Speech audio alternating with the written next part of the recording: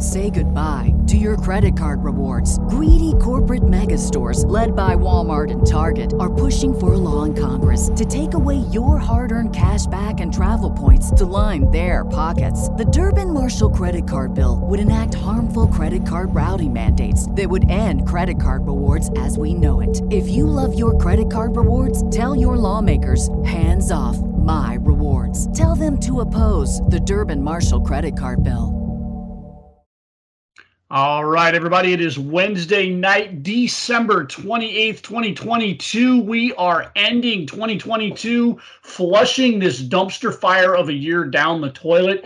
This is the Mindless Wrestling Podcast. I am DJ, the man with the award-winning beard, going to go around the room here and introduce this cast of characters we have on the show tonight, starting with, from the Rob the Genius podcast, the Minister of Truth, the Deacon of Data, the Father of Facts and Figures, the official shoot bear of the Mindless Wrestling Podcast, and the man with the golden shovel, Mr. Rob.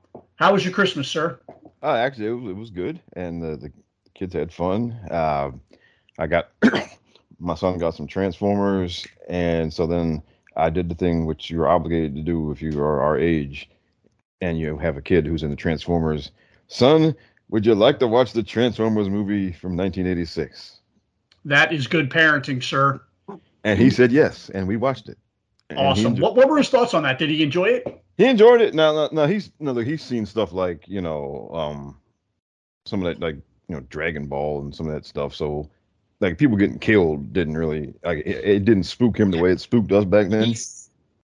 He's already, if he's watching like Dragon Ball, even, Avengers and stuff like that. He's watching people get snapped out of existence. He's watching people getting decapitated. He's watching people getting punched through the chest. So yeah, I mean, so he's like, it's not like when we went in there, and we were just used to seeing them get shot and then get fixed by the end of the episode, and but then going in the theater and seeing people seeing the robots literally fade to black and then die. I mean, it was just a traumatic experience. That was very traumatizing for a 13-year-old kid back in 1986. Yeah, right. Meanwhile, your son's already lived through Spider-Man, so he's just like, whatever, Dad. Right. And then from there, yesterday, we downloaded one of the Transformer video games for PS4. He's been playing that, so. Very nice. Are your old toys yet? Say again? Did you break out all your old toys yet? Oh, well, they're all at my parents' house. He's played with those before when we've been over there, so he's familiar with all of those. I wish I still had all mine, man. I had all the Constructicons. I had Devastator. It was, God, I kicked myself in the butt every day for losing all that stuff. And so no, he's really into that now. So I'm glad, he's digging that, and so Christmas was pretty cool. And as for me, did I get? Well, I bought some stuff for myself, but most of it hasn't gotten here yet. So now I'm waiting on my U2 Funko Pop set that I ordered and it hasn't gotten here yet. I feel like you ordered that a couple weeks ago. Yeah. So it was one of those store exclusive things. So who knows? It's trapped in probably mail delivery hell somewhere. Probably. I would check because sometimes I find myself pre-ordering Funko Pops and not realizing it. And I'm like, hey, where is that thing? I'm like, oh, released in March. All right, I'll see that in 3 months. I should have it in time for 4th of July. Yeah. Right. All right. And hailing from the Purple Haze and Cloud 9, Bucky's tag team partner, a man destined to go through a barbershop window, and, because we're not out of the woods yet, a retail worker, Jason. How was your Christmas, sir? It was good. It was everything I wanted it to be. We saw all the family, as much family as we could. It was good. We got some stuff. We had some personal stuff thrown our way. Not all the parents are in the best of health, but everybody's on the mend and on the upswing. It looks like so. She's being a dick. All right, but anyway, so yeah, we're on the upswing of that. So it was a stressful but ultimately good holiday. Excellent, excellent. Good to hear. And everybody survived the Great American Freeze. Oh man, it was bad. Well, we didn't get snow, but it was cold. Yeah, you guys had single digits there, didn't you, Rob? Yeah. Yeah. Yeah, I have my aunts live in Kentucky, and I texted her Saturday morning. It was 0 degrees with a feels like -4. And in Florida, we got downright cold. It got down to 29 here for the low on Saturday morning, which is pretty darn cold for us. Tina and I camped out in it because we're a couple of lunatics. We set up a camp, like our tent on our parents' property, and camped out in it. And we got a little bit of sleet, which is as close to snow as you're going to get in our part of Florida. So we thought that was pretty cool. Kids had a good Christmas. They enjoyed their gifts. I did splurge on myself a little bit. I got a larger than I anticipated Christmas bonus from my office. So when you get a good Christmas bonus and you want to spend money on something frivolous, I got myself a bat signal. Awesome. We happened to be in Barnes & Noble, one of the bookstores. And they have like a huge section where it's nothing but like little toys and graphic novels and shit like that. And there was like a whole section of stuff. And I come across this bat signal, and it's like, this thing is heavy. This is like metal. This is like a solid metal, working bat signal. So I looked at Tina. I'm like, I'm really trying to talk myself out of buying this. She's like, well, if you dragged me over here to look at it, it means you obviously want it. I'm like, I do want it, and I'm buying it. So I'm the proud owner of an actual bat signal now, which is pretty badass. So, but yeah, all in all, man, good Christmas this year. Had a blast with the kids. Had a good time with Tina's family. Had some good food. Had some good drinks and laughs. And for a change here in Florida, the weather felt actually seasonal. For those of you that really suffered from a lot of the cold, I know, Jason, you lost power for about 24 hours. Yeah, we lost power for about 24 hours. We lost it the day before Christmas Eve, and that really threw what? Yeah, we lost it on Christmas Eve, otherwise known as Festivus to those who practice. But yeah, we lost it, and that was the day that we were going to make all the dough to make all our cinnamon rolls that I talked about last week. So that really threw our plans into a tailspin. So I came home from work on Christmas Eve. The power had come on about 12 minutes before we had walked in the door. Oh, wow. And we started our project, and the list did get a little, trimmed. Unfortunately, for some folks who live really, really far away, we gave them a rain check, but we actually did get almost 100 rolls done and delivered all throughout Christmas Eve or actually just Christmas Day. Made and delivered all through Christmas Day. So that's pretty impressive, buddy. That's really good stuff. Yeah. So my mom was smiling down on us and sent us a little Christmas miracle and got us some power. So awesome. Right. Good for you guys. Good for you. So, and Rob, you never lost power, right?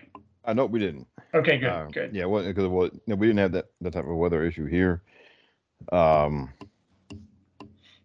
was cold. Like for a few days, it was just super cold. Like, don't leave the house cold. Yeah. Don't leave the house unless you absolutely have to. The problem up here was the wind, and I know everybody says like, yeah, the cold is fine, but then it's the wind that gets you. No, I'm talking like we had gale force winds, and that's what caused all the power outages. Yikes, that's crazy. That's like crazy to me, because we're used to hurricanes down here in Florida, and when the power goes, it sucks. So I don't always think about those types of winds up in the Northeast. And right. Then when you think about it, this is almost like a backwards hurricane is pretty much what we had. Well, yeah, and the everything's made well. The power lines are all sturdy and whatnot. And everything's great until a branch falls on them, and obviously we're in Massachusetts, which is about as audacious as you can get. So. Now, Rob, do you have above ground or below ground power lines? Where you're at? I'm not sure. Well, because I think they're below ground mostly. Okay. Now, the first place I lived after I moved out of my parents' house, they were above ground, and man, power just went out because the wind was blowing kind of strong. But it doesn't do that here. So I think they're below ground, because if power goes out here, there's usually like some shit happened. Yeah. So, not just because the wind was blowing. All right. Well, we didn't come here tonight to talk to you about power outages and cinnamon rolls, although we could probably talk about that all night long. This is a wrestling podcast. This is the end of the year. We thought it'd be prudent to do our end of the year awards. So welcome to the Mindless Wrestling Awards segment of this show.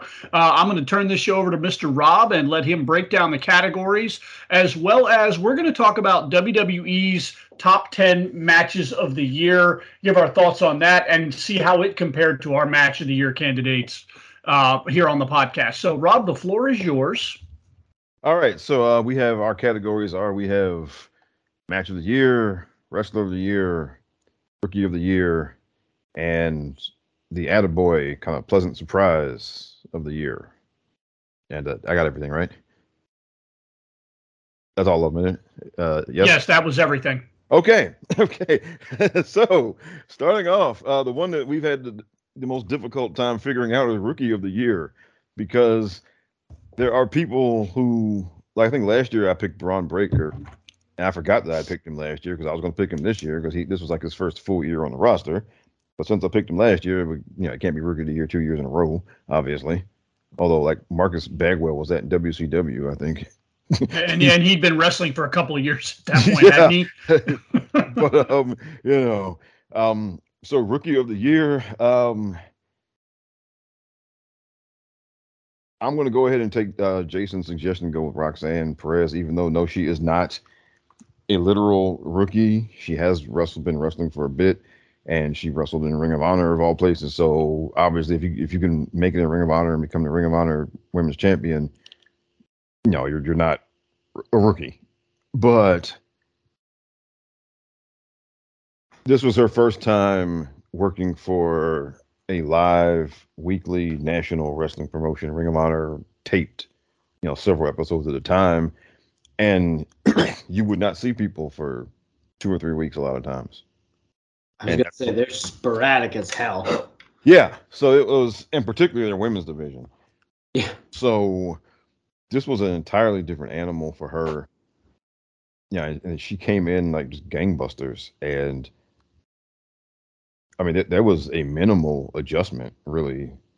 I mean, she really has made herself comfortable on NXT television. Yeah, I mean, really fast. I mean, I don't think there was any point where you're like, okay, yeah, she's new at this. That just didn't, there wasn't any of that going on.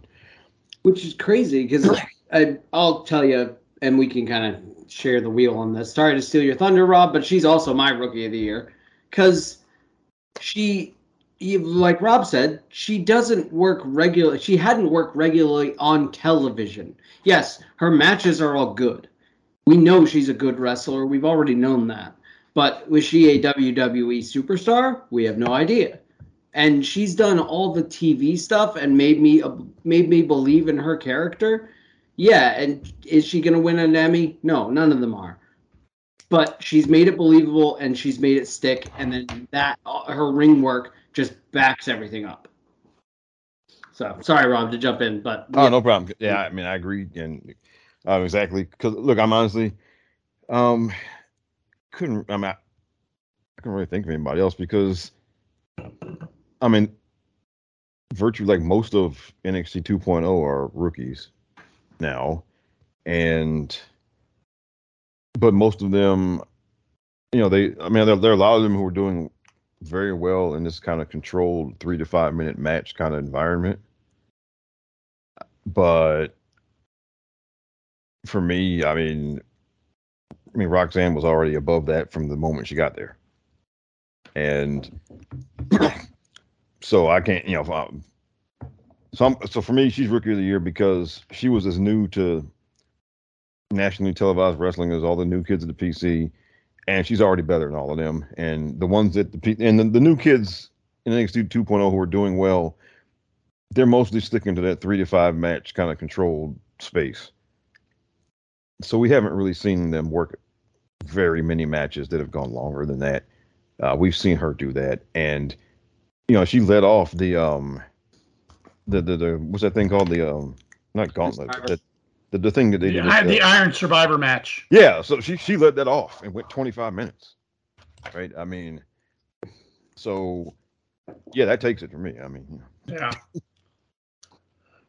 For me, again, I'm probably not an actual rookie to the ring work, but to me, a rookie for TV and, just a rookie to me because it's my first time being introduced to this girl, Zoe Stark. And I know I'm going to catch some heat for that because I know she's a bit of a ring veteran. But for me, again, going on I had to break this up one of two ways. I'm like, are we actual rookies, or is this more of a breakout new star to me? Zoe Stark spent probably part of the year with a bad knee injury. She didn't come back until mid-year. She was reintroduced back to me on an NXT house show that I went to back in, it was either August or September, and it was one of her first matches back after her knee injury. And I'm looking at her, and I'm looking at the whole package, and she's got it. Like, they could easily graduate her to the main roster tomorrow, and she could hang with any one of the girls up there undeniably. So to me, and I really was at odds because there were a couple other people I had on this list. One of them was Wes Lee, but I had to be fair. Wes Lee, while this was his first big run as a singles competitor, Wes Lee's been around a bit. He was a tag team champion over in Impact, tag team champion in NXT. So I kind of disqualified him as a rookie. Same thing with Carmelo Hayes. I was really looking at maybe Carmelo Hayes being my rookie of the year, but I can't really call Carmelo a rookie, even though this was a breakout year for him. And that's why I settled on Zoe Stark. I think there's an it factor to this girl. I think she's shown tremendous growth, especially for somebody who was injured for the better part of the year, to come back and seemingly not miss a beat, be on TV regularly, be effective regularly. Yeah, I'm all in on Zoe Stark, and that's my rookie of the year. The rookie of the year thing is tough because, we're mainly WWE NXT characters, and just wrestling in general. When are you really a rookie? Because Roxy didn't work. Roxanne Perez isn't my. It was my rookie of the year. Yes, is she a wrestling rookie? No, but she hasn't worked on TV, so there's advantages and disadvantages. Last year we had some of us had Braun Breaker as our rookie of the year. He's only worked 30 matches at that point, but he grew up as a Steiner, so he has a leg up at things. So rookie of the year in wrestling is just kind of like mercurial. Yeah, I would say honorable mention went to Lash Legend and Nikita Lyons. Simply because when I look 5 years down the road, provided they both stay healthy, provided they both continue to grow, I see big things from both of those women in 5 years. I could definitely see that. One of them is going to be success.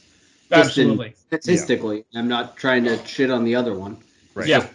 How that business is. I mean, it's Peyton Manning and Ryan Leaf, basically. I mean, pretty much. If you get both of them, great, but you hope you get one. Absolutely. Yep.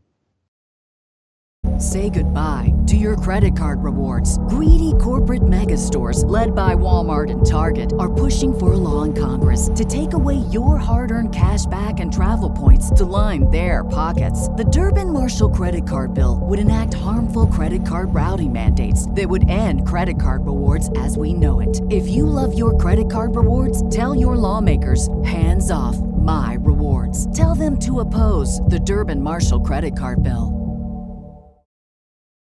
So what's next? All right. What's next, Rob? Okay, that's rookie of the year. And so we had match of the year. Now, we have a long list of WWE matches to comb through there. Right. But maybe we do wrestler of the year first. I was going to say, let's do, because we have the SI list for match of the year. They have their own top 10 for wrestler of the year. SI does. Okay. Because we were going to go over one of those lists, either their match of the year or their wrestler of the year. I think we were going to go over match of the year. I really don't care for, because if it's the list that I saw, there were a couple names on there that were rather egregious.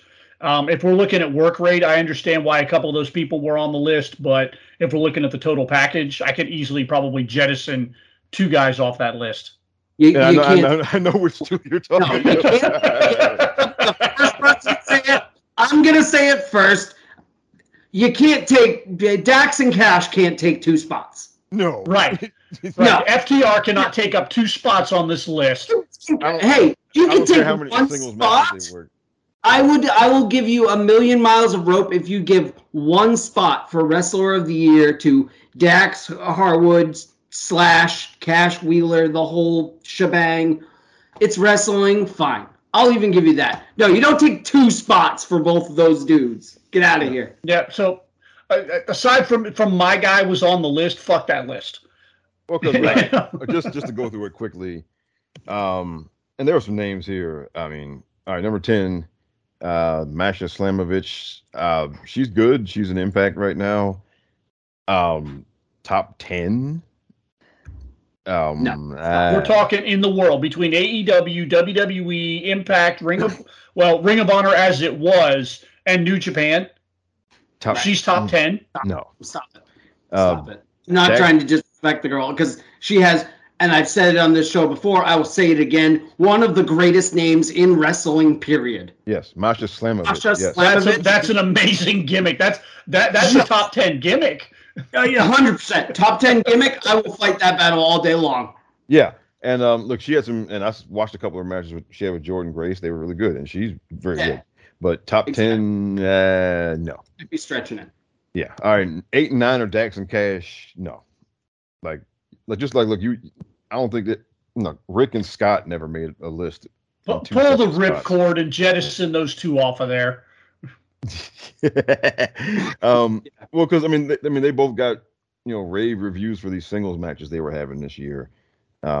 Which okay, fine, but I mean. I'm sorry. Yes, from a work rate standpoint, okay, we can have that discussion. But this is an entertainment. Sorry, kids.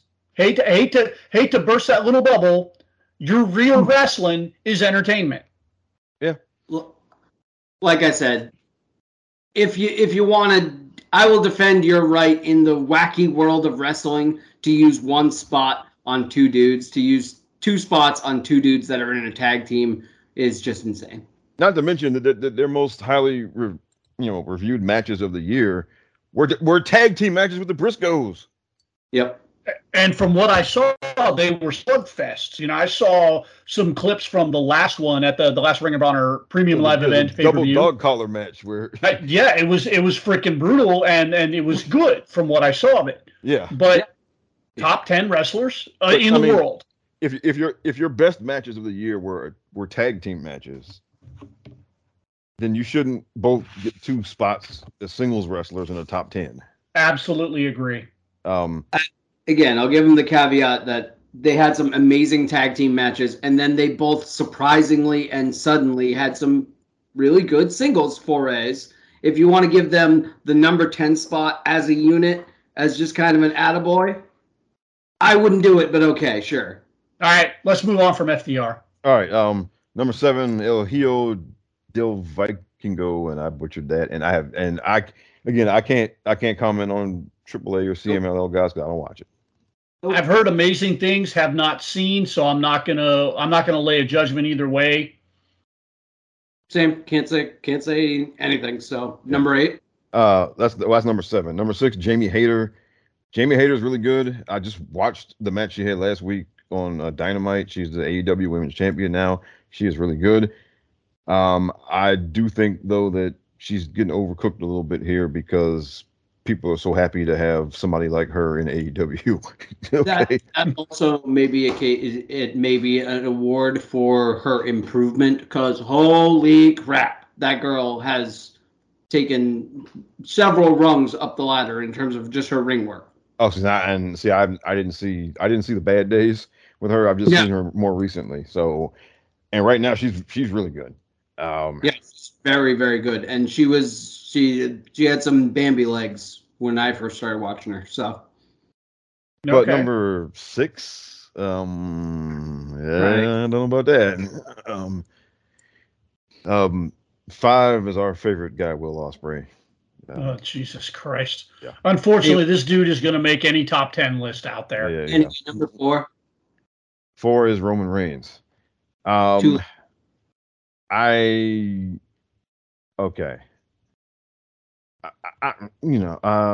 not being number 1 is fine. Him being number 4, I think, is a joke. I'd like to know what criteria they used in compiling this list. If you have it, I don't really want to know it. Like right now, we don't have to spend time on the podcast compiling that criteria, but I'd be interested in knowing what criteria they used for determining this list. Well, I think it's just heavy on the work rate. I was going to say work rate's going to be part of it, and in that case, I kind of give them that. Although I might argue about the order of the next three gentlemen. 1997 work rate nerd Deej might have agreed with this list. Oh, well, no. In this case, like, because now some of this is not his fault, right? He had to work. I mean, he had to match Goldberg, right? So that's not going to be a work rate extravaganza. He and Brock don't have work rate matches. Even though I bet they could have a really good work rate match if they wanted to, but that's not that's not what you paid to see. Their Mania match for their standard wasn't, I don't know. But look, when Roman and Brock, you're not paying to see them have a work rate match. And they're not paying Brock to do standing switches and reversals and hammer locks and overhead wrist locks, and they're not paying for that. Right. I just think it makes sense in this year. It kind of does make sense for him to drop a little bit. Yeah, and and look with Brock, you're not, unless you have Kurt Angle there who can do a work rate match with him on a high level in a main event type of match. You're not going to have Brock do a work rate match. So no. Right. Well, and again, even for the type of matches that Roman and Brock deliver, SummerSlam was entirely different, and WrestleMania wasn't. Of their matches, it's on the lower half. And look, their best match was 31, where they just beat the shit out of each other. So why would you tell them to go to a work rate match? Their best match was 31. The best match was SummerSlam 20, whatever that was, with Braun and the cash-in. That was the best match in terms of a sports entertainment spectacle. All right, 3 is Bianca Belair. Yes. Yeah. Again, that's what I meant. I'll argue with you about the order of the next 3 people, but yeah, and 2 is Jon Moxley. I admittedly do not watch AEW, but a lot of people that I follow say that Mox has had a good year. Never had a match. Came back from rehab to win the title. Came back from vacation again to save the company when Phil fucked up. Came back again from vacation again, like that third time when he won. I will say he's done a great job of fumbling Phil's football, or picking up Phil's fumbled football, I should say. Yeah, right. Like if you want to, I guess the fact that he has been the literal savior of the company. AEW.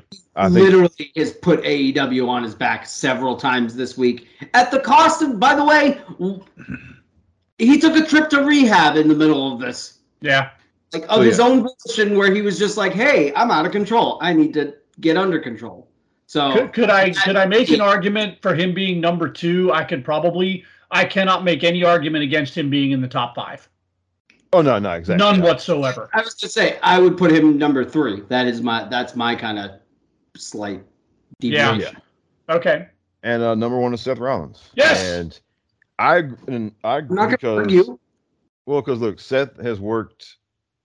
If he hasn't worked the most matches, he's like number 2 or number 3, and so he works on TV more than half the year. I think he's worked on TV. And honestly, if anyone's worked more matches than him, they're just literally an extra who's always in tag team matches and stuff like that. Because I think maybe the Usos have worked more overall dates than Seth Rollins, but he has definitely been the workhorse of that company this year. Yeah, and it's not. And then, I mean, it was him and Riddle neck and neck, but then of course Riddle has not been around for. Yeah. Riddle screwed his own pooch there. Yeah, but I mean, so it's been him, and then. So I mean, yeah, that's it. I mean, it's been him because again, he's got the most matches, year start to finish. And Cody thing, that's the thing. They trusted him literally with the biggest thing they did this year. They trusted him with that for 3 solid months. Yeah, Right. and then I think he's the other than The only dude they trusted more was Brock Lesnar, and he was operating farm equipment. Yeah, and also, I mean, Seth main evented a couple of pay-per-views with despite like not being a champion at the time. He's main evented a bunch of house shows, not holding any belt at the time. So for them to do that, And is also a big deal. doing all this stuff, due respect to Sheamus, but he was putting out banger after banger. Yeah. After banger. And so him being number one makes perfect sense. I think he's it this year. All right. Well, let's go around and do our personal wrestler of the year and see how it lines up with SI's list. Jason, you want to start? Yeah, I'm shocked this guy didn't get on more people's lists and more things, but it's got to be Sami Zayn. Like, I'm sorry, the dude, much like Seth, took the ball on Raw. Sami, post WrestleMania, took the ball, like post-season finale of Raw, of WWE. Okay, new season. What do we do with Roman Reigns now? Sami Zayn took that ball and ran us all the way to Friday, the day before New Year's Eve, where he's going to have a match with John Cena. How much cachet did Sami Zayn earn at WrestleMania in the eyes of management, man, when he took an absolutely ludicrous concept Exactly. And yes. Wow, fucking hit it out of the park. Yes. Seriously, I buried the lead with him with the Knoxville stuff. Yes. Yeah. Like, he started the year just absolutely hitting home runs, and the conspiracy theories of Sami Zayn was incredible. Oh, like incredible. So like so where was he on the SI list? Not there at all. He wasn't on top 10 at all, dude. You messed up. You guys, you done stuff. You can easily boot one of the FTR. Yes. And slot Sami Zayn in right in front of the other one. Get Cash out of here, because I know Dax actually did some real singles stuff, and I watched one of those matches. It was very, very good. And from a work rate standpoint, Scott, the artist formerly known as Scott Dawson, has always been in my top work rate guys of the last 5 years or so. No argument. Being legitimate, Scott Dawson was one of my favorite guys to just watch in the ring.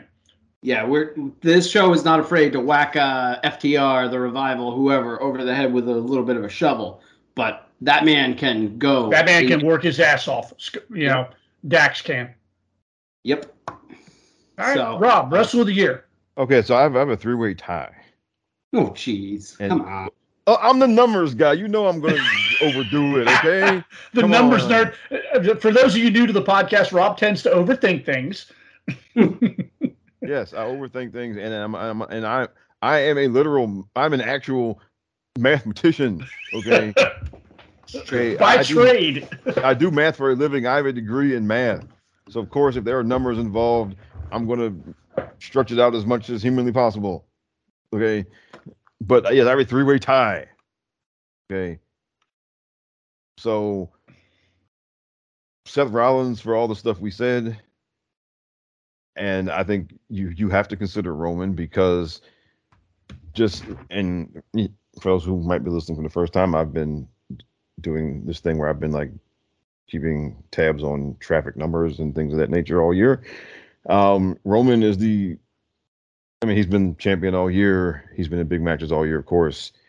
He's also really the only one, he's the only full-time person who has just maintained a high level of interest in everything he does, from no matter what. With everyone else there, it is some degree of conditional. He's the only one that is just selling everything, everything he does. All right. So I think you have to consider that. Just the same way, look, you always had to consider Hulk Hogan for Wrestler of the Year, okay?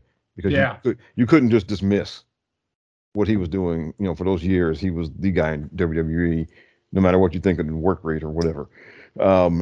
And then my third person is Sami Zayn for being the sports entertainment guy of the year, basically. Because again, the Knoxville stuff, and he had to carry a lot of that on TV because Knoxville obviously couldn't be there every week. So, and he had to carry that. The match was outstanding. It was one of the best matches of the year in professional wrestling. If you watch this wacky TV show, and like Jason said, when with the bloodline story, look, those of us who are big Roman Reigns marks will watch this go on forever, no matter what they're doing.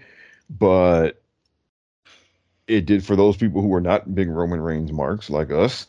Something needed to happen to add a little something to the story, and he did that. And it started out with him just being a rat, like snitching on some of the other wrestlers to Roman, and then it's gone all the way to him being about to being the honorary Uce, right? And so there's been this long evolution going on across the year, and he's played each part of it perfectly. Like when he was just a snitch, snitching on people, that was great.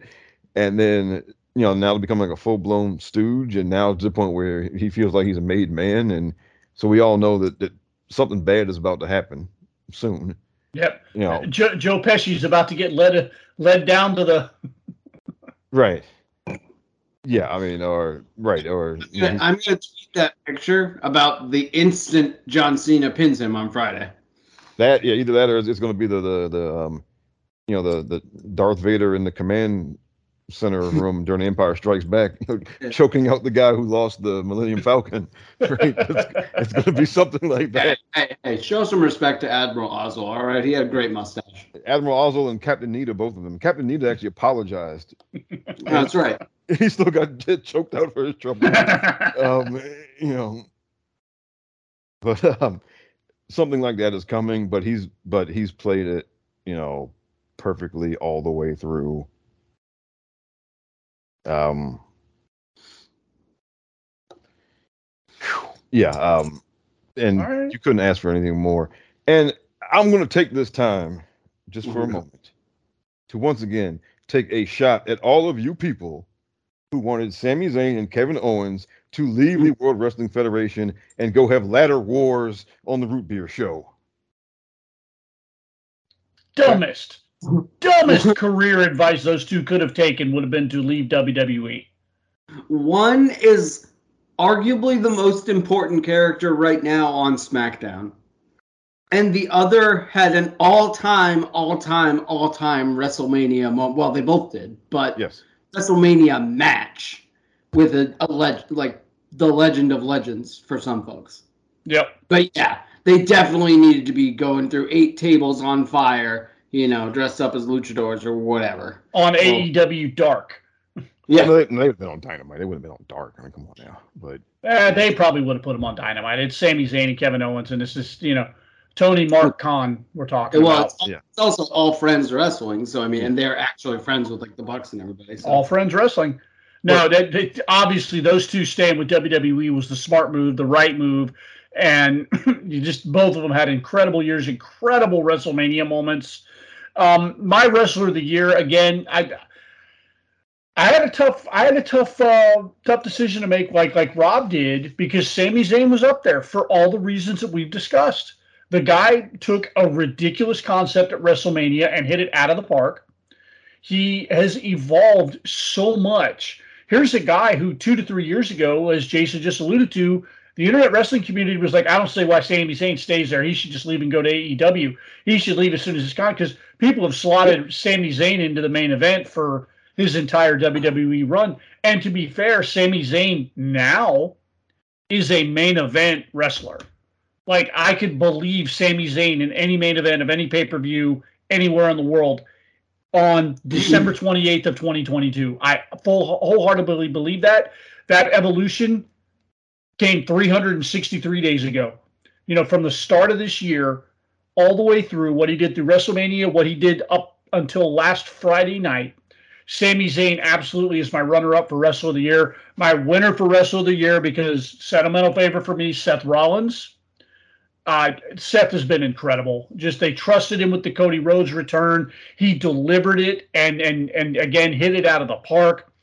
Has been incredible just with this whole persona that he's created, and he's done such a seamless face turn.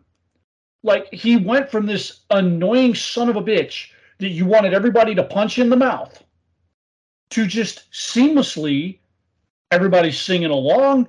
Suddenly Seth Rollins is the guy, and suddenly Seth Rollins is over like Rover as a babyface again. And it took him, 2 to 3 years to get there, because he fell apart during the Fiend feud a couple of years ago, and the entire internet wrestling community turned on him. So he's like, you know what, screw it, I'll turn heel. And he just created this entire ridiculous persona. And now here we are. He's put in, again, as we said, banger after banger. He's had great matches with Cody Rhodes, great matches with Austin Theory, great matches with Bobby Lashley, great matches with the combination of the two of them. For me, Seth Rollins has delivered on every level. And that's not to take anything away from Roman. Roman's importance is important. And Roman's had some great wrestling matches this year. But for me, as a personal favorite, when I look at all the things that I look for in a pro wrestler, Seth Rollins made the number one spot for me. All right, so that's our wrestlers of the year. And so now, well, let's do the attaboy of the year before we get to the match of the year, because we got the big long list of matches and whatnot. So, well, yeah, and the genesis of this, just to give the listeners a peek.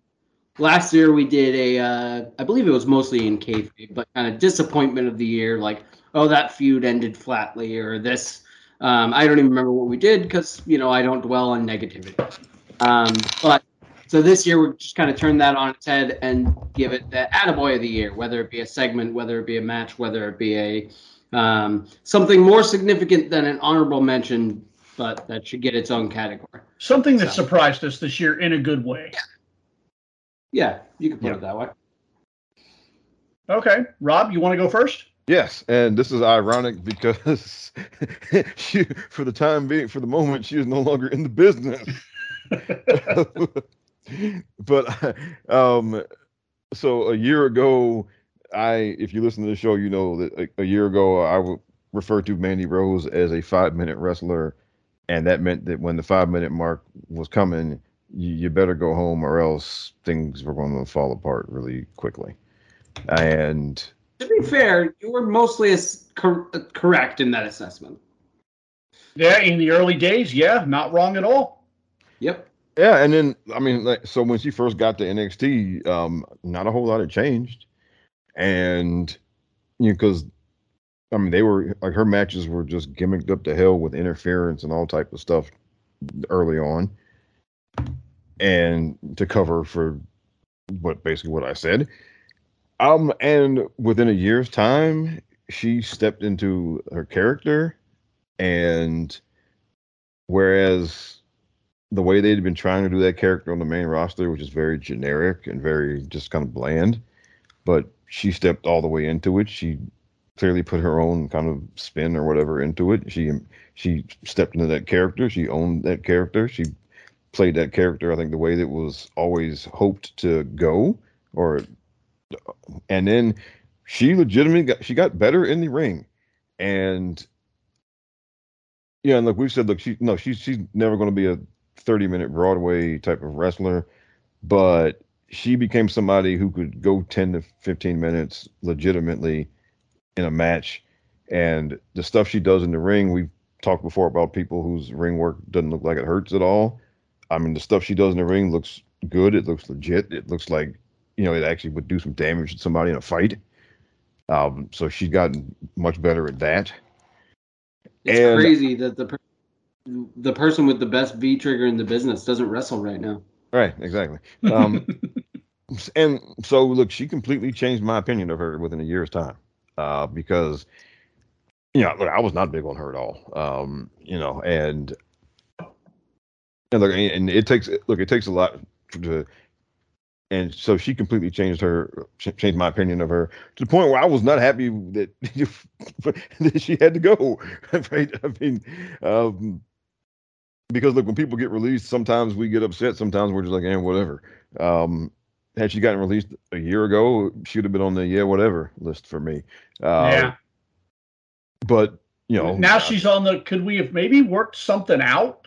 Yeah, and and look, we know what's going to happen is, look, I mean that money thing doesn't last forever. Obviously, no matter how much you're making right now, it's going to slow down at some point. She's not on TV, and then it'll be times like, okay, you know what? Okay, it's now it's time. I can shut it down now, and I mean, it sounds like they're going. It sounds like that was really the only problem. So once she's not doing that anymore, once that's run its course and she's not doing it anymore, then she'll be back. Yeah.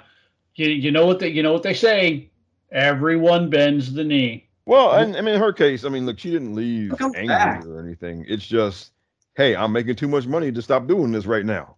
Yeah. And that's fair, man. We supported that on this show. Yeah. And look, and again, if you're not on TV, it eventually slows down.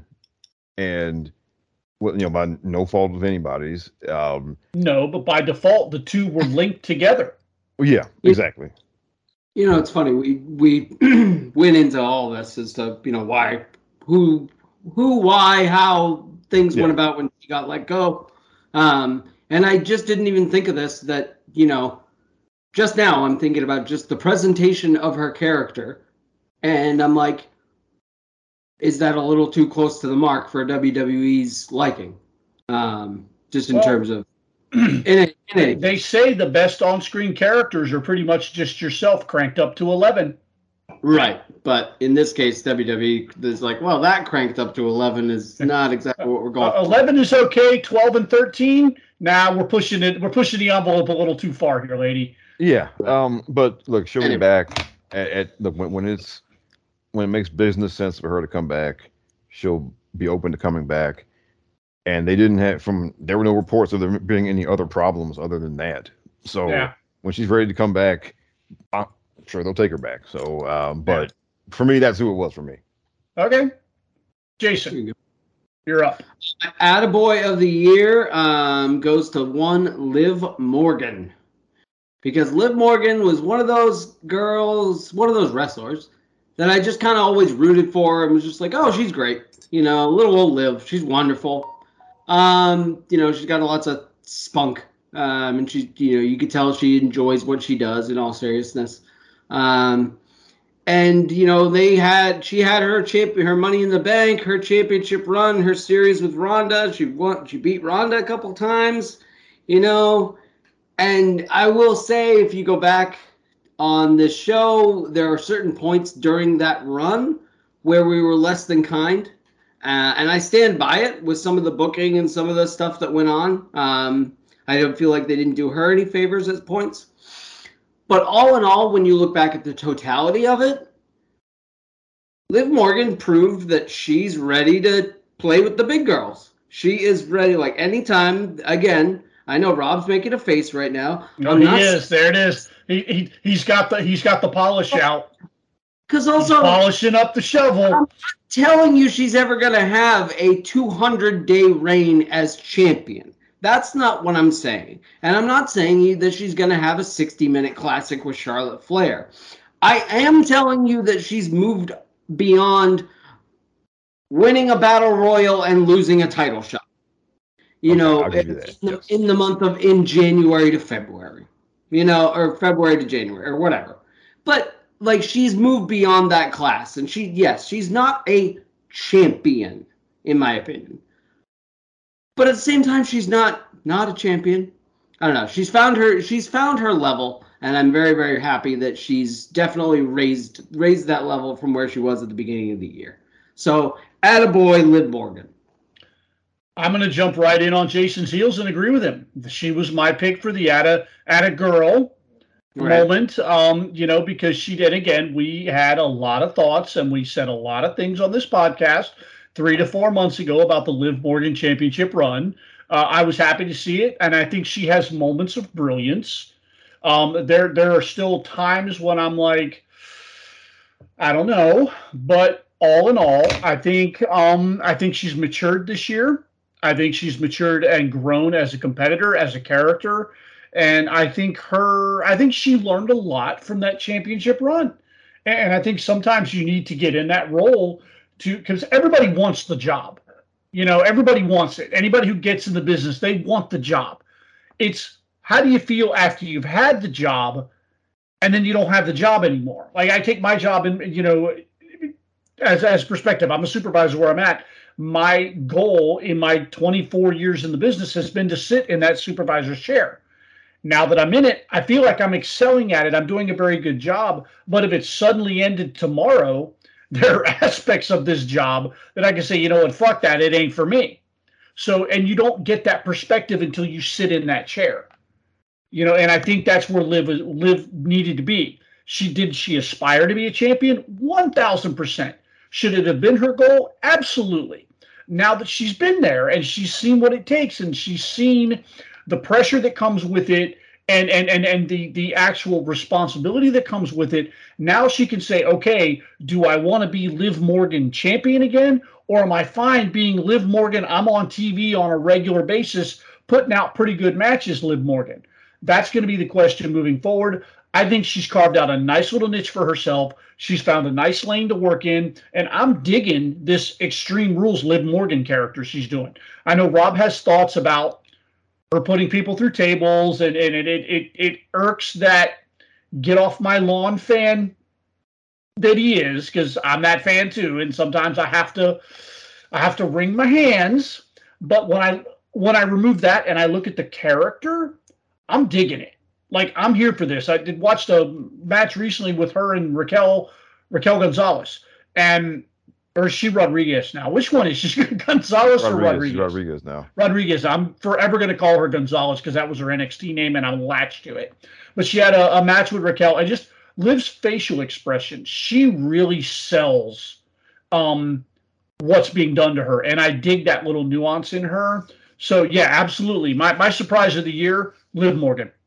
One last, before Rob lights us up, one last thing about her. I'm not going to light you up.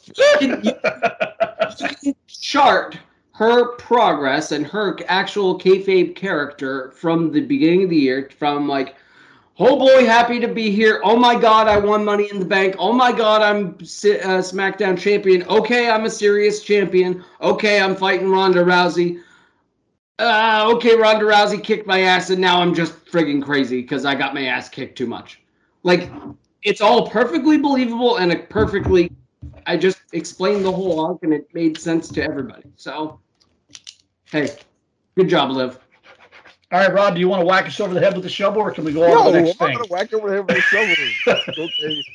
Okay. My whole point has always been, if somebody scores 15 points a game, don't say they scored 25. Okay. And that's fair. I don't think we were doing that. That honestly, that has always been my issue. Okay. And just don't do that. Okay. So Liv's a 200 hitter, not a 300. Well, no, she's not 200. No, there are some people putting her in she did this, so put her up with Becky and Bianca and Charlotte and everything on a regular basis, and she's just one of the gals now. No, we're not quite there. Yeah, that's been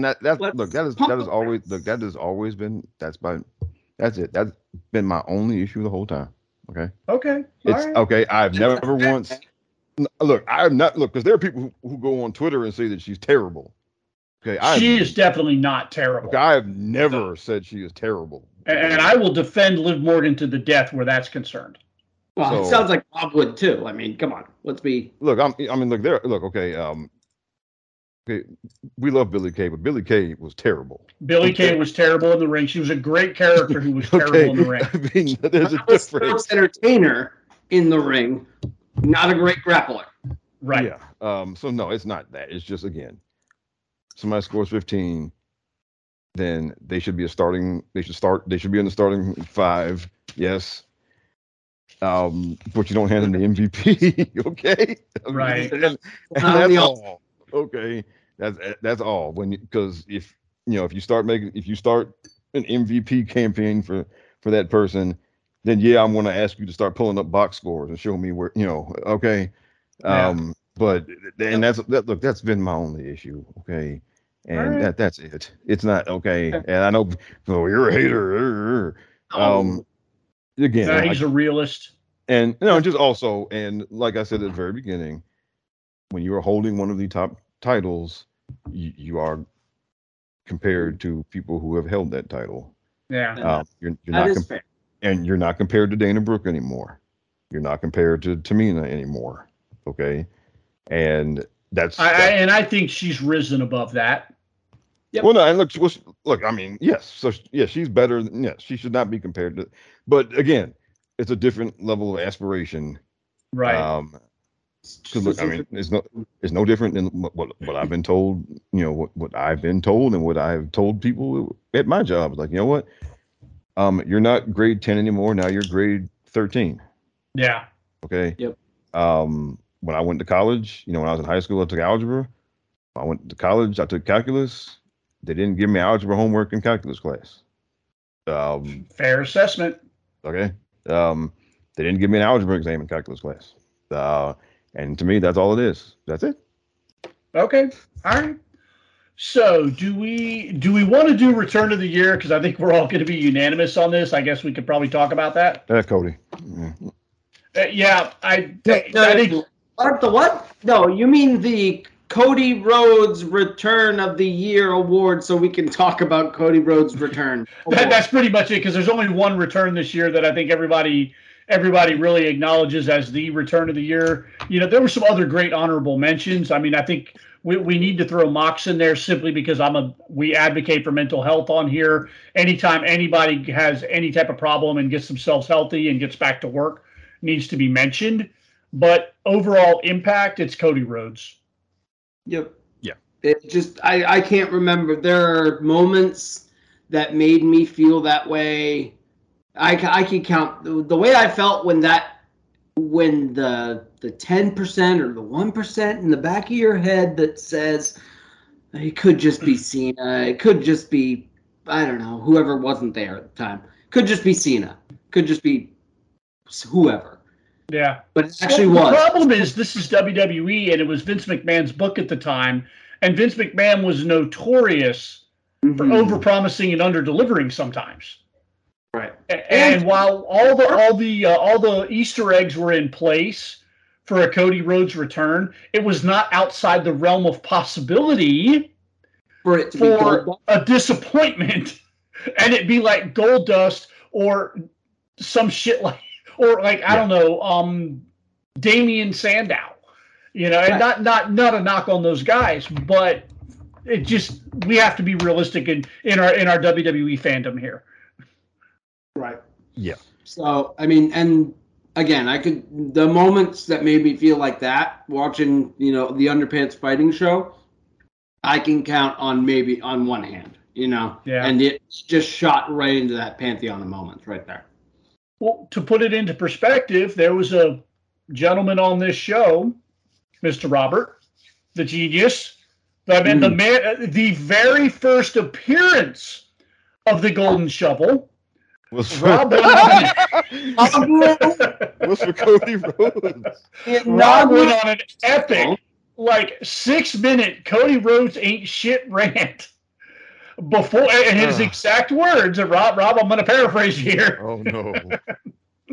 Cody Rhodes is a before the bell all-star, but once the bell rings, he ain't shit.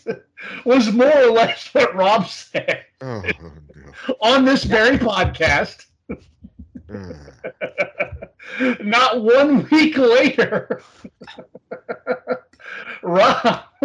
That dude, our shoot bear, is crying shoot tears as Dusty Rhodes' baby boy makes his entrance down to the ring at Wrestle by God Mania. Probably one of the greatest 180-degree turns in the history of the Mindless Wrestling podcast was Rob going from Cody Rhodes ain't shit to I love Cody Rhodes. In literally 72 hours. Oh, man. Yeah.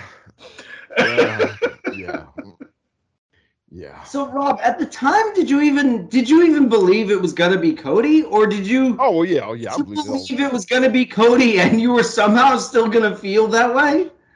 Because I mean, I was just underwhelmed. I mean, by his, when he was there before, like the only time, like the one match where I was really into, where I thought he really did something for me was when he and Goldust went against Seth and Roman, and when they came out there with Dusty.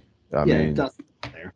and that had me worked up real good. And that was basically, I mean, like ultimately ended up being Dusty's like last hurrah, basically. Yeah. And for somebody who grew up a Dusty Rhodes fan, that was just a huge thing. Well, and that's what I was getting to in defense of Rob. We grew up with Dusty. Like Dusty Rhodes was my first babyface. Even like I discovered Dusty before I discovered Hulk Hogan. So, anybody that came from Dusty's loins was going to have to be held up to that standard. And while I've always thought that Dustin was a better overall worker than Cody, up until WrestleMania this year, if you'd asked me prior to WrestleMania which one was the better Rhodes kid, I would have told you Dustin before Cody all day long. But so in his initial WWE run, Cody had some great moments, but looking at where he came from, it felt like he fell short of Dusty's specter, because there was a specter of Dusty Rhodes looming all over everything. And when I compare him to Charlotte Flair, Charlotte has fired on all cylinders since day one. Like Charlotte has not missed. This is a child of Ric Flair. She came out. She felt important from day one. She delivered from day one. Everything about her felt important and felt like, okay, yeah, this is Ric Flair's kid, and she's got it. Cody, while he was Dusty's kid, it felt like there was something missing.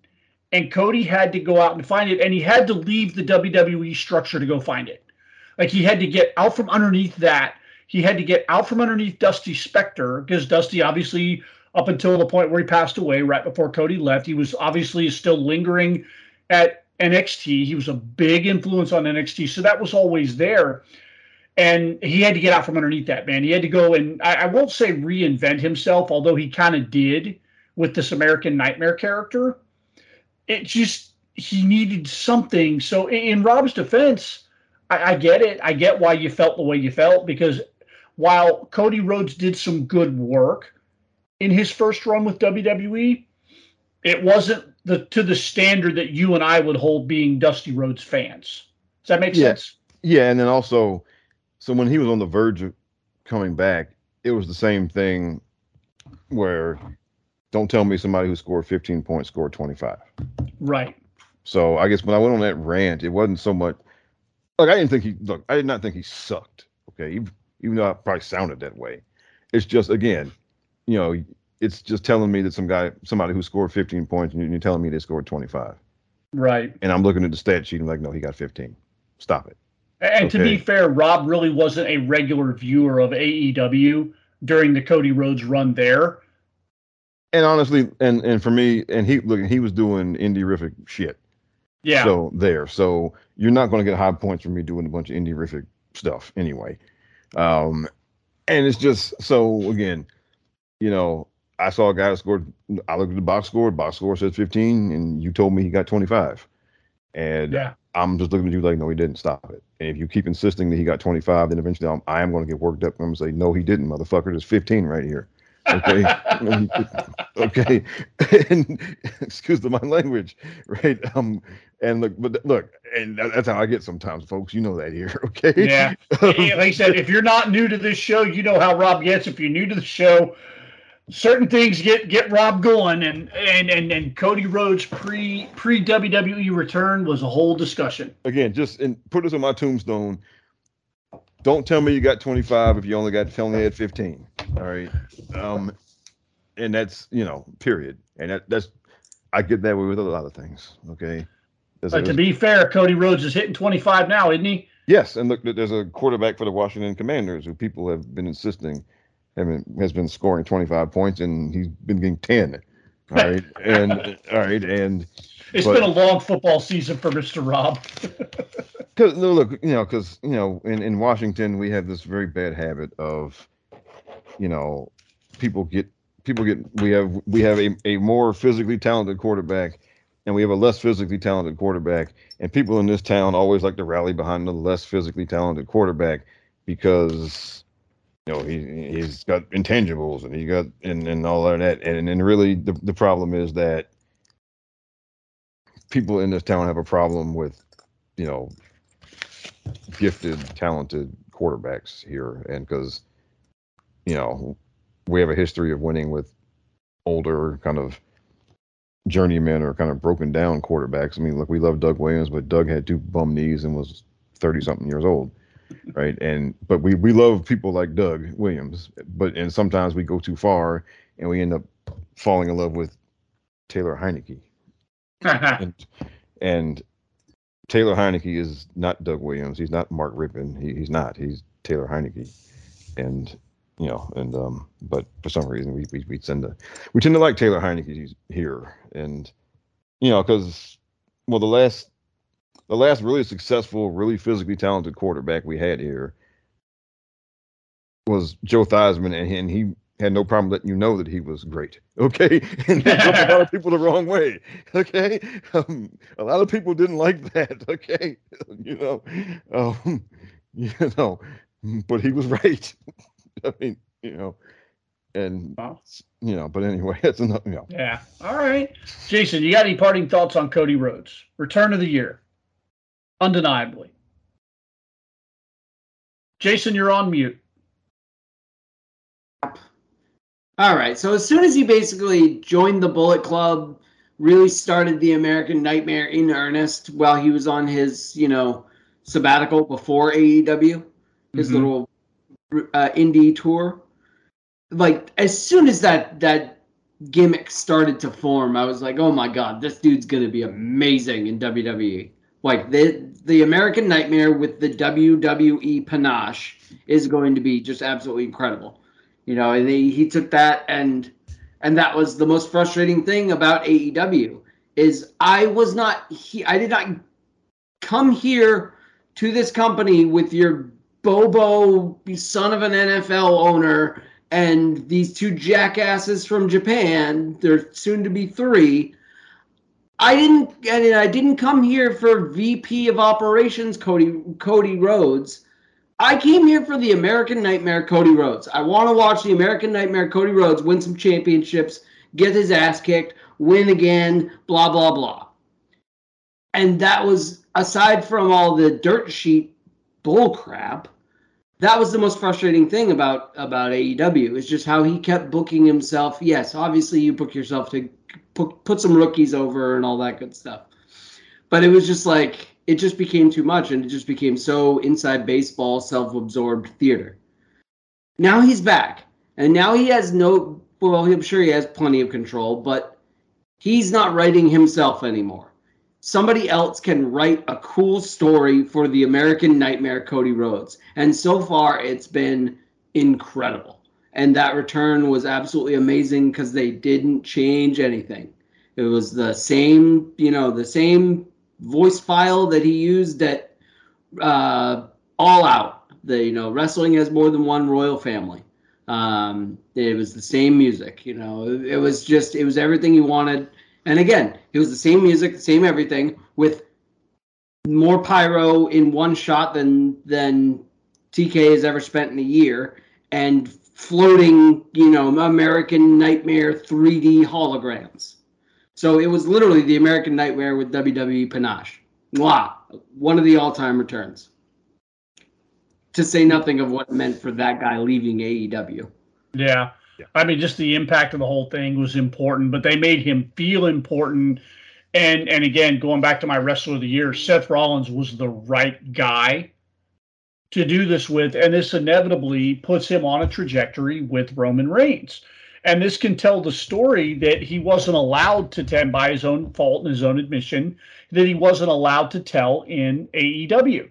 Because from day one, Cody Rhodes was doomed at AEW to begin with, because obviously he's an EVP. He's one of the people that started this thing. So, of course, he's going to be world champ one day, right? You can pretty much pencil that shit in. Cody Rhodes is going to be world champ because he's the booker. He's the head guy. He's one of the guys in charge. He's an EVP. And yeah, you know what? God damn it. This is what bookers do. They book themselves to be world champ. Cody Rhodes, you can pencil it in. And then he booked himself into a match where if he lost, he could never again wrestle for the AEW World Championship. And all of a sudden you're like, well, okay, now what? Do you find some convoluted way to get him around that stipulation? But then again, you're back to square one with, of course he did. You know? Of course he wrote himself back into the title picture. So when you look at it realistically, Cody Rhodes was doomed there from day one. He was never going to win the AEW World Heavyweight Championship in a way that was going to be satisfying to most people, especially since most people knew he was one of the top guys there. Now, you fast forward a couple of years, he's back in WWE, and he's this guy who started this other company. Now he's back for the company that he originally worked so hard to compete against. You can absolutely tell an incredible generational story with Cody Rhodes eventually winning either the World Heavyweight or the Universal Championship, whether he beats Roman Reigns or whoever he beats. There is an amazing generational story there to tell with Cody Rhodes. Yeah, now it's either the undisputed Universal Championship or the black belt, because that's the one he wants. Yep, that's got the lineage. And dude, I will cry, shoot tears the day it happens. They got me. They got me roped in. They got me hooked. Oh, Rob will be a blubbering mess. It's going to be amazing. Look, we just got to get our We the 1000s t-shirts. That has to happen first. Okay. That's fine. That has to happen first. Okay. But Cody can win in Philly. Oh man, if I'm there in Philly when Cody beats Roman Reigns, that is funny for a million reasons. I am working my ass off to get to Philly for that one. I want to be in the building for WrestleMania in Philly. That is my goal, right? It's my goal for the next 16 months is to get enough money stockpiled up to get Tina and I's asses up there for WrestleMania in Philly. Because, dude, if undisputed champion Roman Reigns makes it past SummerSlam 2023, we're all head full. You can pencil him and Cody Rhodes for Philly. You could pencil in him and somebody for Philly. Yeah. So. Yeah. All right. So let's get into the money shot of the night, the match of the year. And Mr. Rob has, again, was this a Sports Illustrated list? Oh, this was the WWE list. WWE list. Rob's going to go down the WWE list of their top 10 matches of the year. And then we're all going to sign in and chime in with our matches of the year at the end of this whole thing. Rob, take the floor. All right, so first, there are some honorable mentions. All right, Drew McIntyre versus Roman Reigns at Clash at the Castle. New Day versus the Usos on the November 11th episode of SmackDown. Finn Balor versus Edge in the I Quit match. Charlotte versus Ronda's I Quit match. The Alpha Academy versus Kevin Owens and Seth Rollins versus RK Bro for Monday Night Raw. And Sami Zayn versus Johnny Knoxville. I'm honestly shocked that Clash at the Castle isn't a little bit higher. I could have seen that one sneaking in as number 10 or something like that. Yeah. Now these lists, we're saying this in the little pre-show thing. These lists are strategically crafted to make sure that everybody that they want mentioned gets a mention. Anyone they've written an article about, anyone they've right. Because and so now going to the list. Okay. Number 10, and this is a prime example of that. Okay, Austin Theory. What's weird? Okay, so Austin Theory versus Seth Rollins and Bobby Lashley at Survivor Series for the United States title. Yep. That's a prime example because not good. I mean, I thought it was a good match, but they wanted to get Austin Theory mentioned here. And personally, I think there were other examples. There was other matches you could have picked with Austin Theory that I thought were better than that. but they wanted to. But look, they wanted to mention him, and they wanted to get a mention for Bobby in there. And I thought Bobby performed great all year, I think just his matches. There were several that were very good, but I think at the same time he got bogged down with the almost stuff. I was going to say that while he did a really good job of making almost feel and look important, I feel like that little 2 to 3 month period of time kind of bogged him down. Yeah, right. And then unfortunately the Brock match, which I thought was very good, he injured his shoulder in that match and had to basically take some time off. So that kind of got lost in the weeds also. And to be fair, their follow-up match was really good up until the finish. Right. So, but Bobby is somebody whose name you want mentioned. Right. So you got to pick, you got to throw something in there for him. So they picked this one. To me, that was not one of the 10 best matches of the year, though. No. Number 9, Stone Cold Steve Austin versus Kevin Owens, WrestleMania.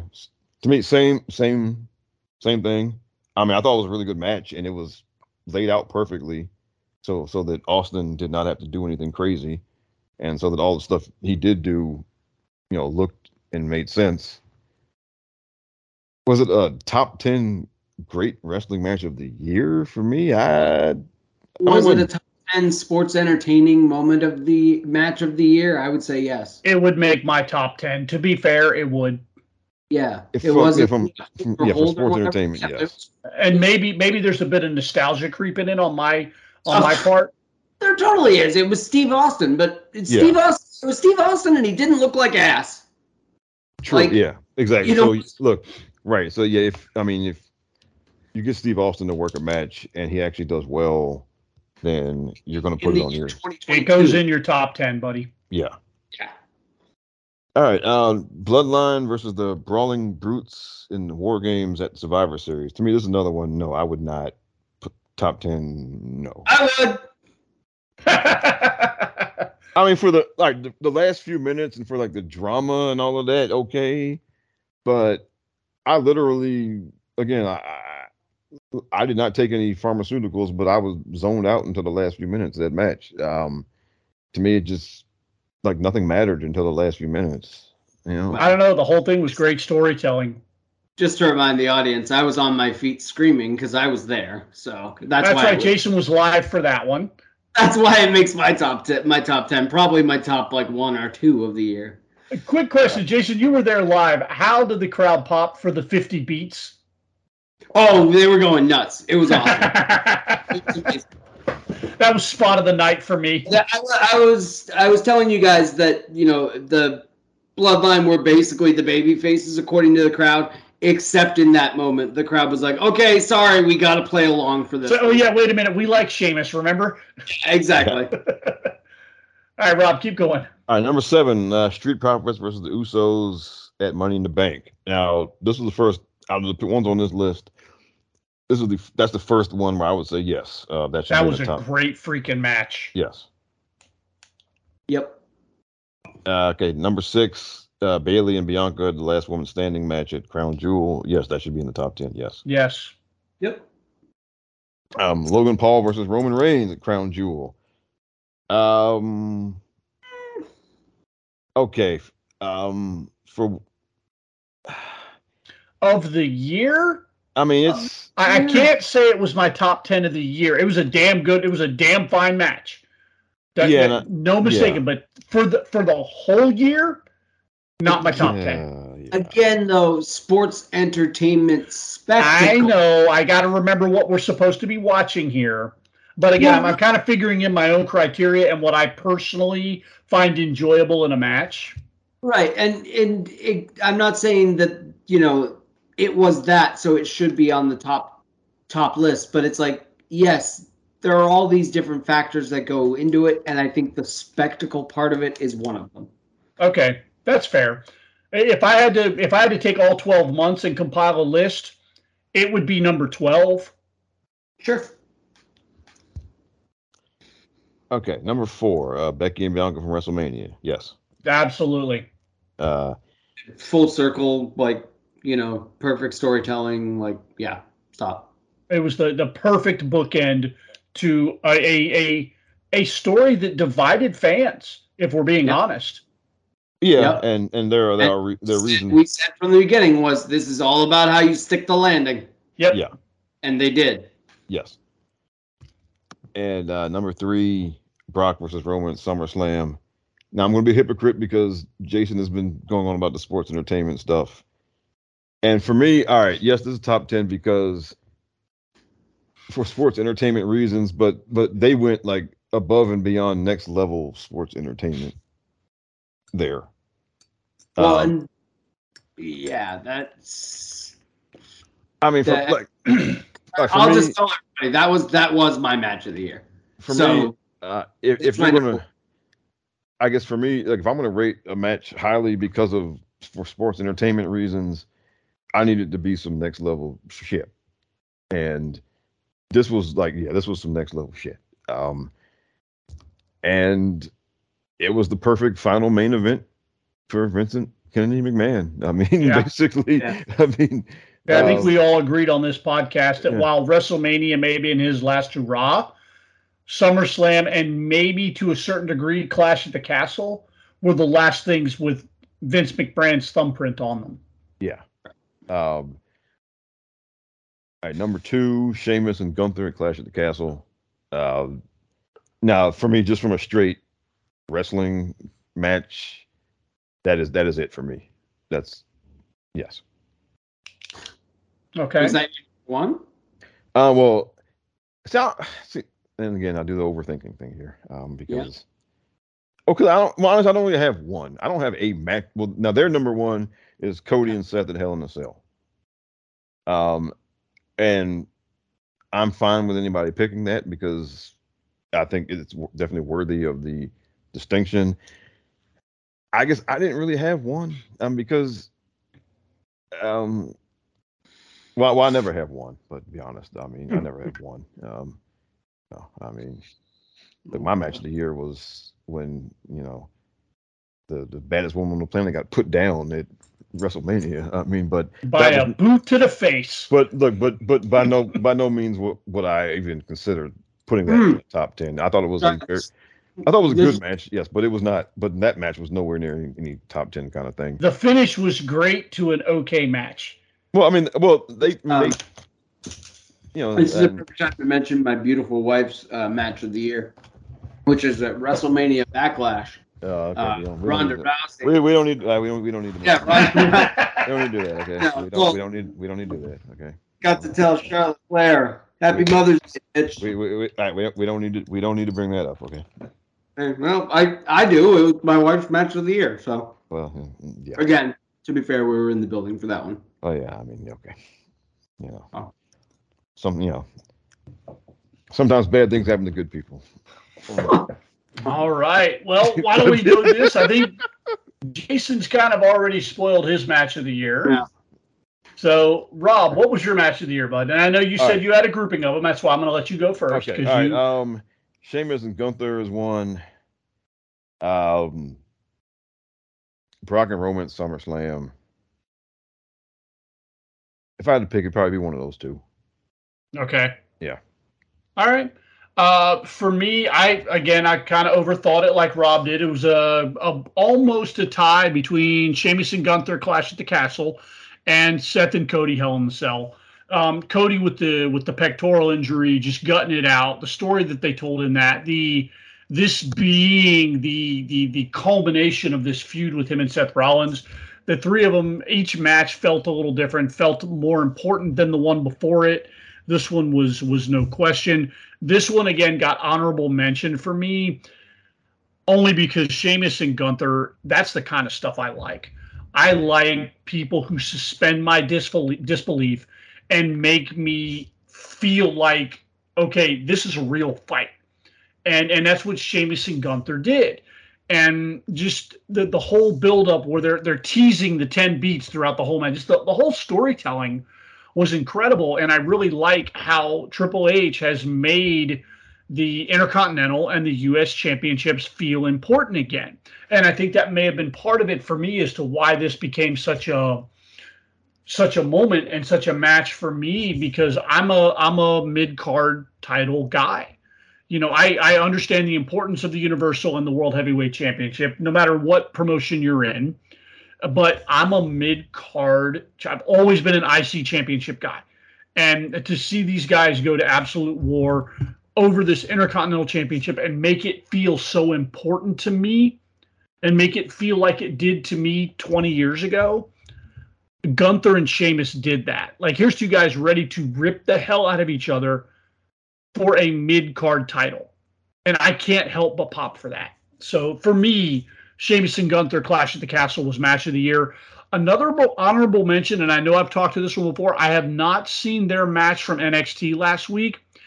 Axiom and Carmelo Hayes put on an absolute banger at an NXT house show that I went to several months ago.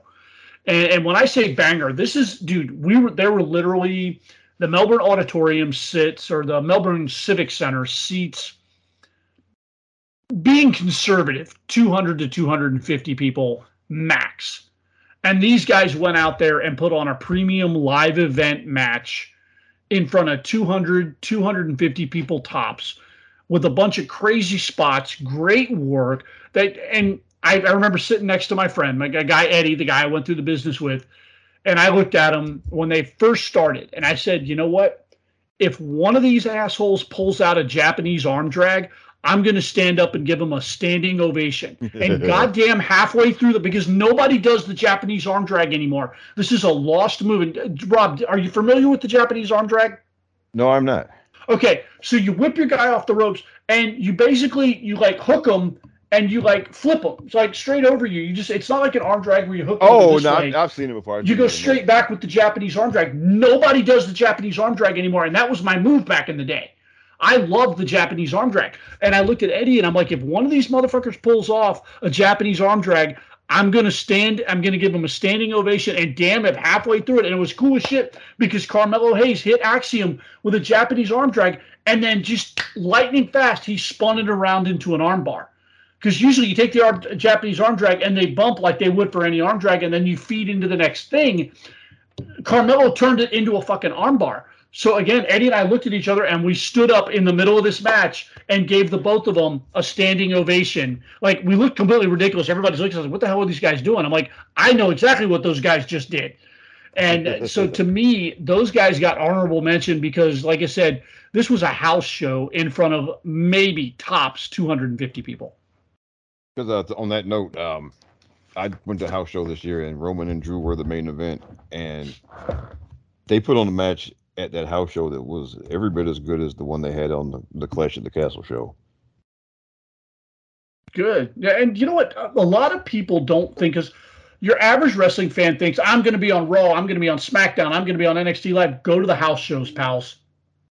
Yeah. Go to the house shows, because a lot of times they pull some shit off at the house shows that they don't do on live TV. And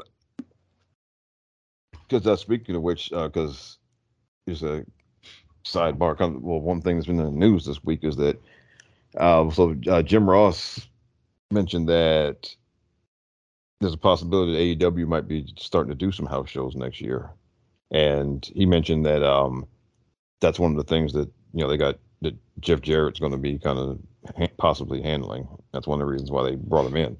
That's a smart move. Yeah, because right now, they got Dynamite and they got Rampage, and then a lot of times those are taped on the same night, and then they got the YouTube shows. But a lot of their wrestlers are doing indie dates on weekends, and it seemed that's one of those things that when the company was first formed, it seems like this really great idea. Like, everybody, that people can just work wherever they want. Yay! They don't just have to work for AEW. But Tony has actually cracked down on a lot of that. But also, as we've seen over the 3 years, they got a good number of people who need to just get out there and work regularly. They need the reps, right? And not on outlaw mud shows, right? And look, nobody. They're not going to do a WWE house show schedule, obviously. I don't think they can afford it. Well, no, and I mean, but look, if they do like every Saturday, or just 2 Saturdays out of the month or something like that. I mean, I think that's and they're not going to run big buildings like WWE does. They're gonna run your like the place they came here for Dynamite was like 3,000-4,000 people. They'll run those type of buildings probably. Right. And if you really want to run one of those like 4-hour Super Show live events, tape it and put what you can on YouTube for like Elevation Dark After Dark or something. Yeah, and but I think it's a good thing because they have, like you said, they got a lot of people there who need reps, and they don't get enough of them on the YouTube shows, and they don't get the kind of proper reps on when if they're out there working some of these indie shows, and it's unfair to call to say that every indie promotion is a mud show, because they're not. There are some good indie promotions out there, but as we've seen, some of these indie shows that these guys and gals are doing absolutely are outlaw mud shows. Speaking of indie promotions, I got to promote our local guy, Atomic Revolutionary Wrestling. He's getting a little bit of free press here. He's got a show coming up, and I don't know the exact date, so I'm a pretty horrible promoter as far as that goes. But he's got Eric Bischoff and Gerald Briscoe advertised as being on the show, and that's a big draw for goddamn Cocoa, Florida. Yeah, and while we're at it, like the local indie here is doing something. I forgot when the date is. Maryland Championship Wrestling, but I think they're one of their current big guys is Action Andretti, who's been getting some action on Dynamite the last few weeks. He was on Dynamite a week or so ago. Yeah, and beat Chris Jericho. I got to be fair. And I have historically not been shy about the fact that I do not watch AEW. I don't care to watch AEW. There's a part of me that if they get on a road loop and they get within driving distance, I would consider going to an AEW house show. I think house shows are fun. I think it's worth the price of admission. It's obviously not as expensive as a live TV taping. And I think even if it's $40 to get in for a decent seat, I might consider going to an AEW house show. Like I said, when I went to Dynamite, it was a good time. I mean, and I think it's absolutely right move for them to do if they end up doing this. I think now, I guess at the same time, this also kind of is a kind of come to reality moment here for old Tony Khan, because it's better business and it's quite frankly safer to have your people working for you. Keep them in house. Yeah. Rather than because doing the indie thing it's wild, wild west out there. Yeah. Because if your AEW heavyweight champion Jon Moxley decides to go to Idaho and do a light tube, glass door death match and gets himself injured, you've got a problem. Right. That will definitely not be on my match of the year list, which is what I believe we were talking about. Yeah, we this is what we do on the Mindless Wrestling Podcast. Absolutely, the date, it's in the name, folks. It's in the name. Absolutely no thought goes into this, and at any given moment, we could wander right off the reservation. Well, luckily, I wandered into a thought and was like, all right, let's get back on track. Yeah. And Jason unironically pulls the show back into its lane. All right. So anyway, can I give my match of the year a bit more shine? Please do, sir. That's my fault. I thought we were done. That's my fault. I thought we were finished. All right. I'm sorry, man. Okay, we did matches of the year already. So you, DJ, you didn't pick Hell in a Cell. Where was that? I picked Gunther and Sheamus from Clash at the Castle. Hell in a Cell. So there were two things that were on my list that were my honorable mentions. It was Cody and Seth at Hell in a Cell because that was the best match. And obviously it was the most violent. And then you had the extra of Cody's torn pec and that image of him taking off the coat, which is going to live forever. Now, luckily, we came up with the category of Return of the Year. I don't even know if we had that last year, but if we did, great. If not, I'm thankful for it because my other match of the year, because as we've learned about me, I lean into the whole spectacle thing. I had Cody Rhodes and Seth Rollins at WrestleMania. simply because of the whole spectacle of his return. And then once the match started, the match was excellent.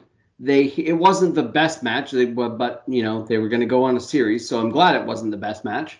But they hit all the notes that they were supposed to. Yeah, Seth kicked out of the Crossroads a couple of times, whatever. But it's WrestleMania. As I said at the time, he's got more finishers or more specials. So, but the totality of the match was amazing, and then everything it meant for Cody coming back and Cody leaving AEW, everything like that. Luckily, that floats into my return of the year category, so I'm going to put that over there.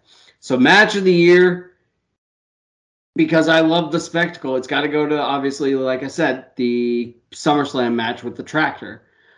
But not just the tractor and that whole spectacle, but that match, it really did. I know Roman cut the whole promo about it being personal. This whole thing between Brock and him is going to feel personal when he's done. He cut that before WrestleMania, but it was definitely more apropos for their match at SummerSlam, because that was the culmination of Bane and Batman just getting locked in somewhere, and it's just like, look, man, this only ends one way. One of us is leaving. And they brought every bit of violence and vitriol and everything with that. And then they ended it absolutely perfectly. You know, well, they got the match at SummerSlam that I think they won. Not that the tractor spot was planned at WrestleMania, but obviously Roman injured himself at some point during the match, and they called an audible. And excuse me, I've said that on this show before. I don't think those guys got what they wanted out of the WrestleMania match. I'm glad they got to revisit it at SummerSlam and finally end that whole thing on such a crescendo. Exactly. Like, such a high note. It was so amazing for those guys to just finally bury that thing the way that they did. Yeah. And honestly, it didn't even feel. Number one, the Heyman moment was incredible. Not just him, like, getting put through the table, but what he did before. He, you know, sees Brock stalking over to Roman after Brock, like, you know, almost devours the Usos. You know, he's stalking over to Roman. Paul gets in front of Brock, says, you know, you stop, leave him alone. You know, I love him. You know, you were just an employee. You know, you were my boss. Blah blah blah. Here, take the titles. I don't want them. Brock Lesnar. Blah blah blah. He cuts that whole promo on him. Gets put through the table. The Usos come over, super kick, and it doesn't even feel like Roman cheated by using the Usos. It just feels like, hey, listen, man, we both were going to empty every gun we have. Yeah. It was just perfect. The whole thing was done perfectly. And it was capping off my favorite guy's biggest rival. So obviously it's going to be ring a little bit harder for me. Yeah. All right. Well, I think that's going to wrap up the Mindless Wrestling Awards for 2022 as we round out this year that was 2022. What a crazy, crazy year for professional wrestling in general. Not only the announcement of Vince McMahon retiring and Triple H taking over head of creative, Stephanie McMahon taking over control of the company. We had the whole media scrum incident with CM Punk and everything that just blew up in that. 2022 has been insane for pro wrestling fans. Also been a big year for this podcast. And I wanted, before we get into the last segment, to thank everyone who has rocked along with us throughout the years. You know, we're coming up on 2 years since Jason joined the show and what was really the birth of what became the Mindless Wrestling Podcast. Rob and I were doing our thing for a little while. Jason came on board and we formed this whole synergy between the three of us. And it's been an amazing ride for the last 2 years. About midway through the year, I got a Twitter message from one Greg DeMarco, the guy who's in charge of the Chairshot Radio Network, has said, hey, I really dig what you guys are doing on the podcast. I'd like you to come join our network. Was a huge boon for us. Just one, flattering that somebody liked our stuff enough. Two, incredibly flattering that the guy invited us to join his network. And, you know, it hasn't kicked us off yet. By all accounts, I guess we're doing okay. And you know, we've gotten some really good feedback. We've had, you know, just an awesome following of fans. You guys have made this work. So many people we could shout out at this point, and just so many people to name, the guest hosts we've had on here, the people who have contributed by just offering topics and things like that.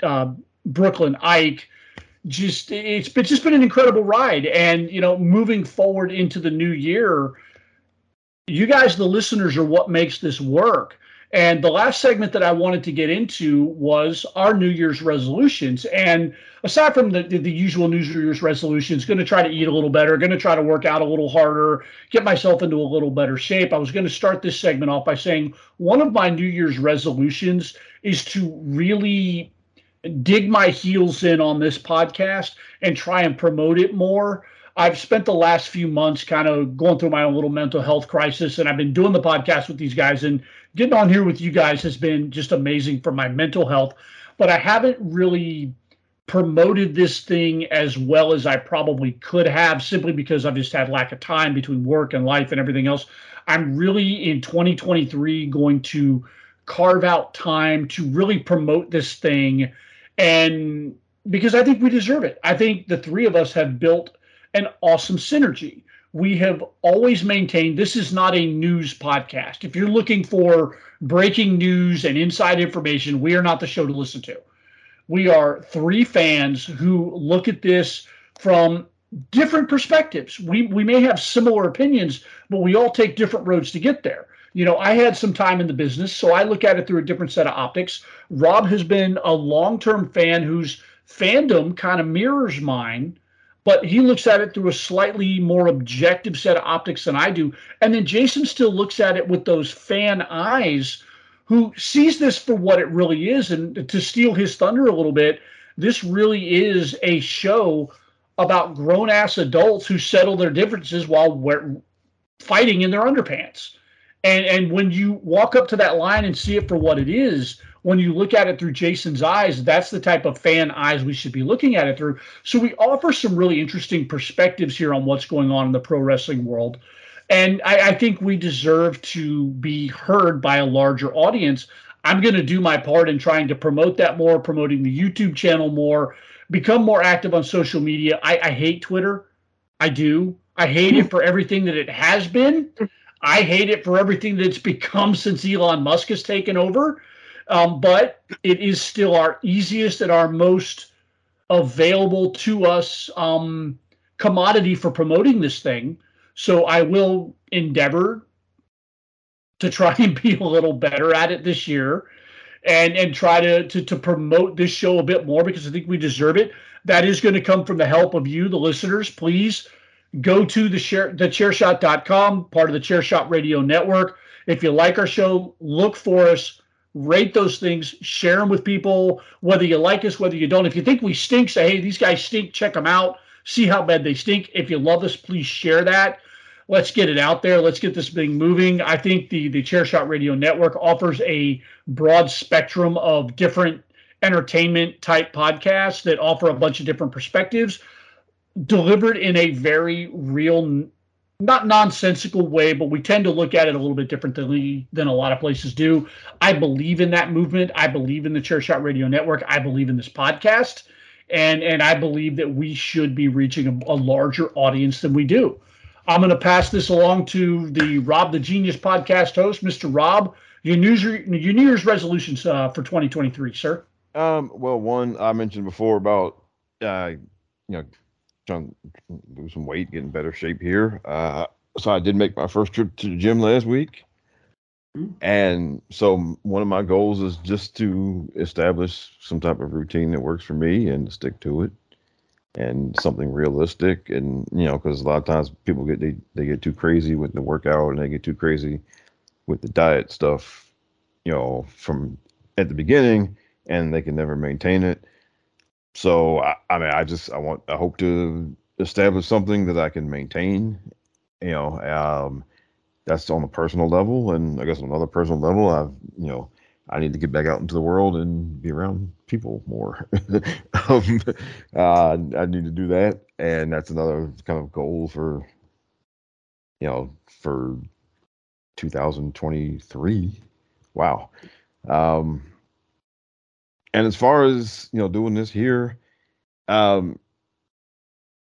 what I hope to be able to do is to kind of, because I'm the numbers nerd person, and so I've been doing a lot of just ridiculous amounts of research into various numbers and things this year.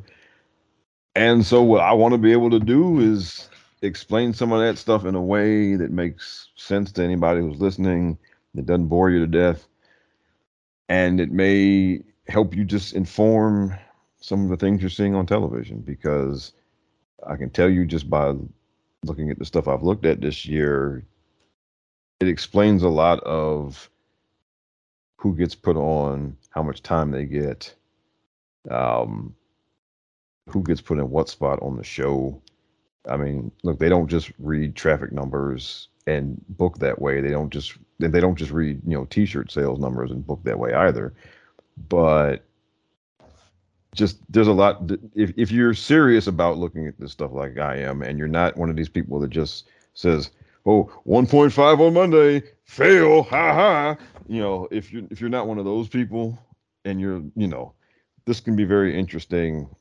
And what I hope to be able to do in 2023 is to be able to use this and just explain it in ways that don't take the fun out of what you're watching, but can maybe better inform the way, the why and how certain things may happen on the TV show that you're watching. All right. Jason, New Year's resolution, sir.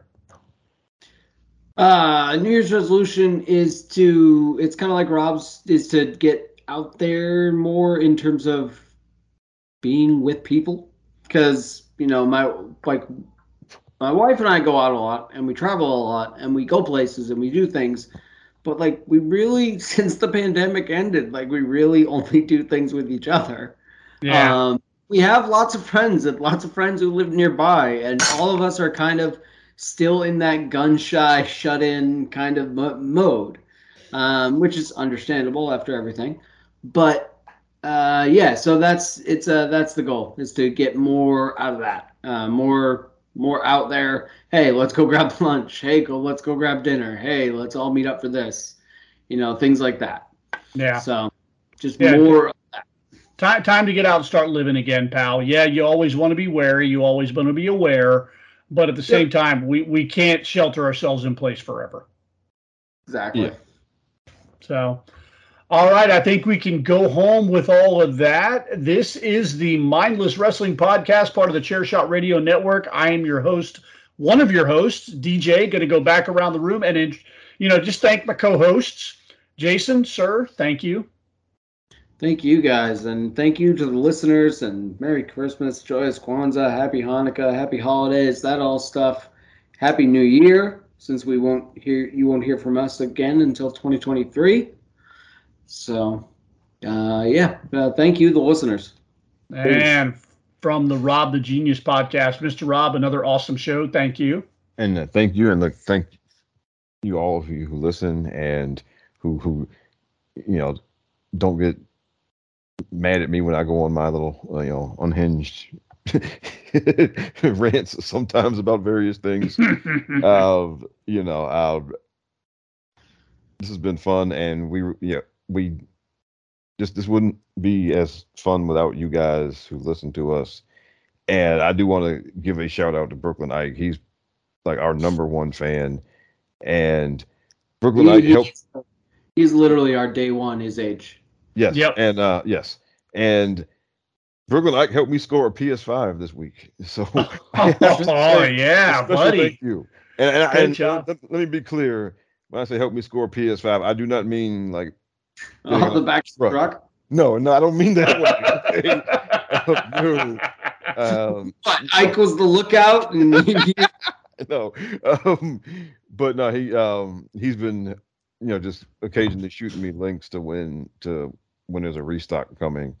And so, he did a couple of days ago, and I jumped on it, and I was able to finally get one. So awesome. Ike, you're the best, brother.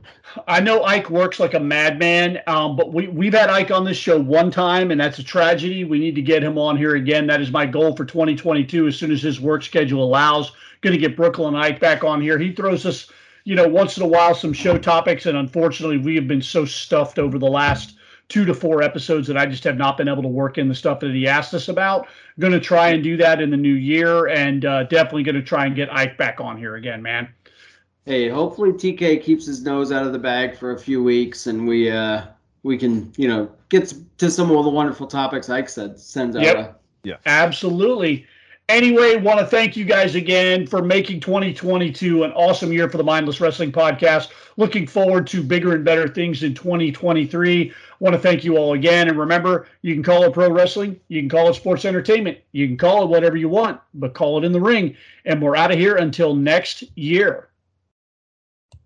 Say goodbye to your credit card rewards. Greedy corporate mega stores, led by Walmart and Target, are pushing for a law in Congress to take away your hard-earned cash back and travel points to line their pockets. The Durbin-Marshall credit card bill would enact harmful credit card routing mandates that would end credit card rewards as we know it. If you love your credit card rewards, tell your lawmakers, hands off my rewards. Tell them to oppose the Durbin-Marshall credit card bill.